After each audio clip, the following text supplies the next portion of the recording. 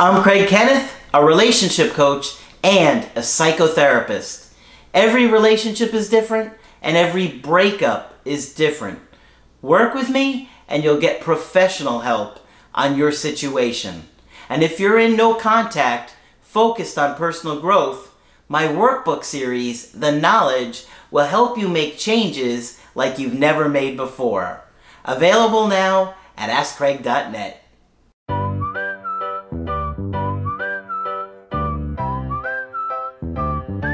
Hi there, I'm Coach Craig Kenneth. I'm Coach Margaret. And today we're going to be talking about why a toxic relationship will never change.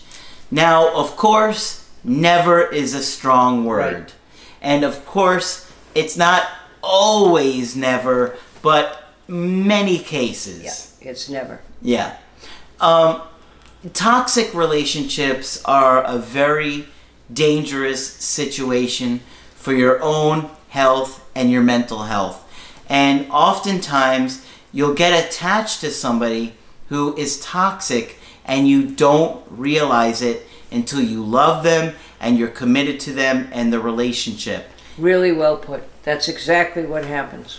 And what happens at that point is you love somebody, you want to make it work, you want to try, you want to fight for it, and it seems like sometimes they'll fight for it, but many times they won't, and they'll be the root of the problems to begin with. And if they get threatened, then they'll be even more toxic than they were before. So Margaret's going to talk a little bit about why toxic relationships won't change, and she's got obviously a lot of experience with this, and maybe give us some insight into stuff she's seen over the years. Yeah. All right, why will a toxic relationship never change? Because the controller, the perpetrator, whatever you call him, the controller I like, is comfortable with things in one rigid, fixed way, okay? Any threat of change, however small, remember we said before, going back to work, getting a job, gets really scary for them, okay? And they don't want anything to change at any time, all right? What is it about change that's so difficult? Change always threatens loss, as far as I can see. Everybody's afraid of change, you know? I think from the time we're little kids until the time we grow up, change is always somehow threatening. What if my needs aren't met in the new situation? What if I'm not comfortable in the new situation? What if I have to socialize more than I wanted to in the new situation? Yeah. So most of us will fight against change because of our fears, even a good change. And like when a family makes even a good change, a growth change, say somebody breaks out of a toxic family and goes to school or marries happily, everyone will try to pull that person back to the way they were before they changed because they're afraid they're going to lose them, okay? And there's the famous book, Who Moved My Cheese, talking about corporations trying to make changes and how much resistance they get, you know. Really? Do you remember any examples in that? It's called Who Moved My Cheese. It's a long time since I read it, but if it's a topic you're interested in, you'd simply have to look it up on the computer, and you found out all kinds of things about it. But businesses, of course, run into this interesting stuff on business websites about human functioning, because they, of course, have realized that human beings behave psychologically as human beings do, and that there are certain ways they can do things that make it easier and better. Yeah. I remember when I was little, my mom used to always say, Craig hates change. He hates change. She used to I remember her telling people. It threatens our security. Yeah. It threatens our security. Craig hated change. Well, Craig should have hated change as a little kid. Yeah. And little kids like, you know, routine. They want their peanut butter sandwich at the same time every day. They want to watch the same movie every day. They want things to be the same. It makes them feel safe and secure. Yeah. Yeah. So good for you for hating change. Right on, Craig. None of us likes it a whole lot. And even if it turns out to be good, you'll always find that you're anxious about it. Always. Yeah. Because there's always a threat of the unknown. If it's a change, it's going to be different from what I'm used to. Yeah.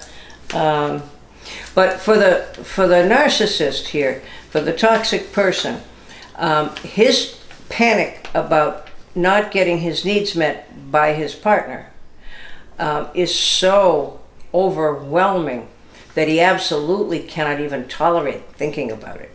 Okay? What if you weren't on the same place on the shelf tomorrow? I might get out of control. I might not be able to function. People might figure out what a creep I am.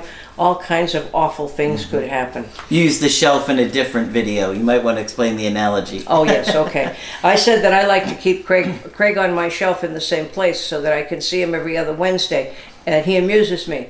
So I don't want him to make any changes in his life or his business because this is convenient for me. Yeah. That's what it means to keep somebody on a shelf. Yeah. Okay?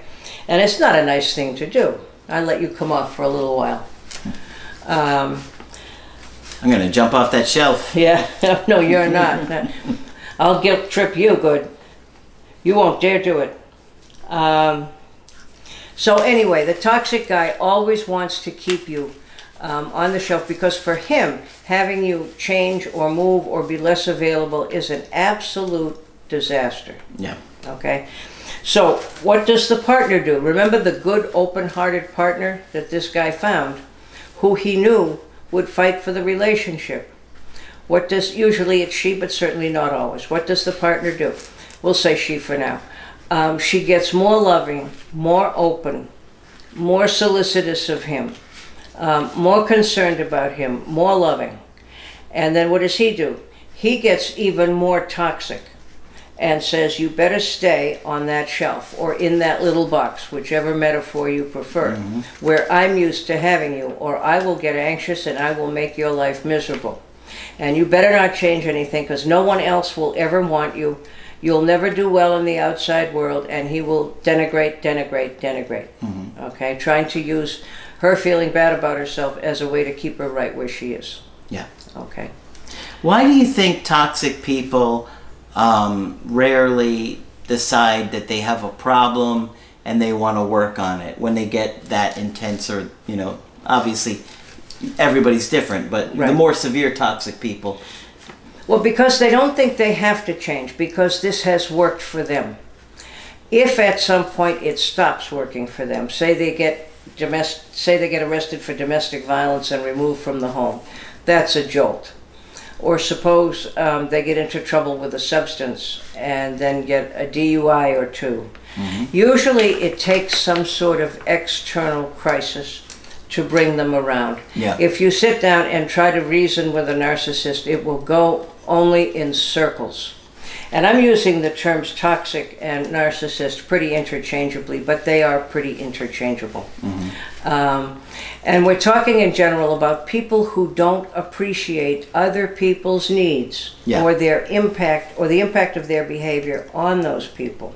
Yeah. Okay? So I don't know why you're so upset. We've lived like this for the past 15 years.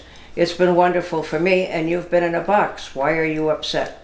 But a narcissist or a toxic person could honestly say, how come you're so upset? You know, how come you want something more or different? And they will have a hard time, even if they trying to understand that. Yeah. Now, you know, I believe everyone can change if they're motivated to do so. But oftentimes they haven't had to, because what they've done has worked, and they may well have seen it work for members of their toxic family who taught them that this is the way to do business. I would think that a breakup would be a strong motivator for somebody. Oh, yes. And it is notoriously difficult to break up with a narcissist, okay? Because you know what they'll do, right? They'll get more toxic, and they'll call you more names, and they'll be more threatening, and they'll do more things to try and keep you just where they need you. I have heard some vicious threats from people who were terribly threatened by someone leaving them. But do you think that if, like, say somebody is watching the video and they're sitting there watching thinking, this was me, I was toxic, I was the one that ruined this relationship, I did all the toxic behavior, and I want to change. Well, God love you, whoever you are. I find that, you know, some of the people that we talk to are feeling tremendous amounts of guilt for their toxic behavior. Of course. Yes. I feel like a breakup will motivate that person to make that change. If if they really love this person and like, I can do this, and you got to do it for yourself because your ex might not want you back. That's the healthiest reason to do it. But like I say, there are almost no people in this world who ever said, I want to grow up to be a real angry guy and make my family unhappy. There are not very many people who ever said that, and there aren't very many women who ever said that either. Sure. I want to grow up and be a mother and make my kids crazy. No one wants to do that. So if you're in that situation... Someone will put the comment that they did. I've seen that before. You'll say, no one wants to do that. Yeah, and someone will be like, I know this one person that did, just to argue with you, Margaret. Okay. All right. Well, you're probably right. In any case, reach out for help immediately. Go to your nearest mental health clinic. All you have to do is check the computer or check your insurance and see if you can go to talk with someone. Yep. And when colleges often offer mental health for free. Oftentimes universities do, and oftentimes you can see a very well-trained intern who has a very competent supervisor for much less. Yeah. Or free in some cases. Or free. Yeah. So there are resources that you can find, and certainly reach out. And if you're talking with someone, you don't have to settle for the first person that you meet. It's hard enough to do anything like this, even if you do like the person. So make sure it's somebody you feel comfortable with.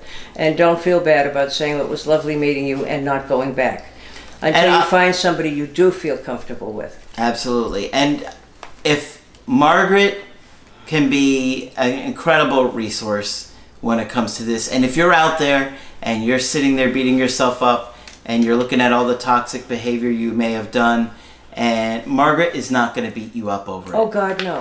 And the first thing I'm going to do is let you know what it is that happened to you that probably made this happen. Yeah. Because I fully believe people do not choose this kind of thing. You grow up with it, and it stays with you.